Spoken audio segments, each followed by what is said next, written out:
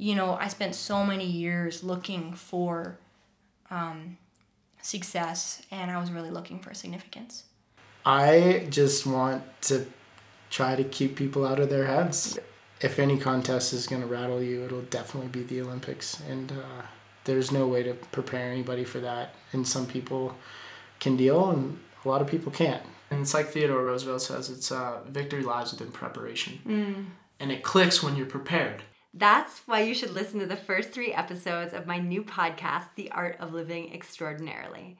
Hi, I'm Olympic Snowboarder Gretchen Bleiler. Opening ceremonies for the 2018 Winter Olympics is February 9th, and the games continue on through February 25th. And in that Olympic spirit, I took the opportunity to sit down with 3 people who will have completely different experiences in Pyeongchang, South Korea. 5-time Olympic snowboarder Kelly Clark, 4-time U.S. men and women's snowboarding halfpipe coach Ricky Bauer, and first-time Olympian skier Alex Ferreira. Not only will their stories get you excited for their upcoming performances, but within each conversation are incredible takeaways that we can all use in our own lives.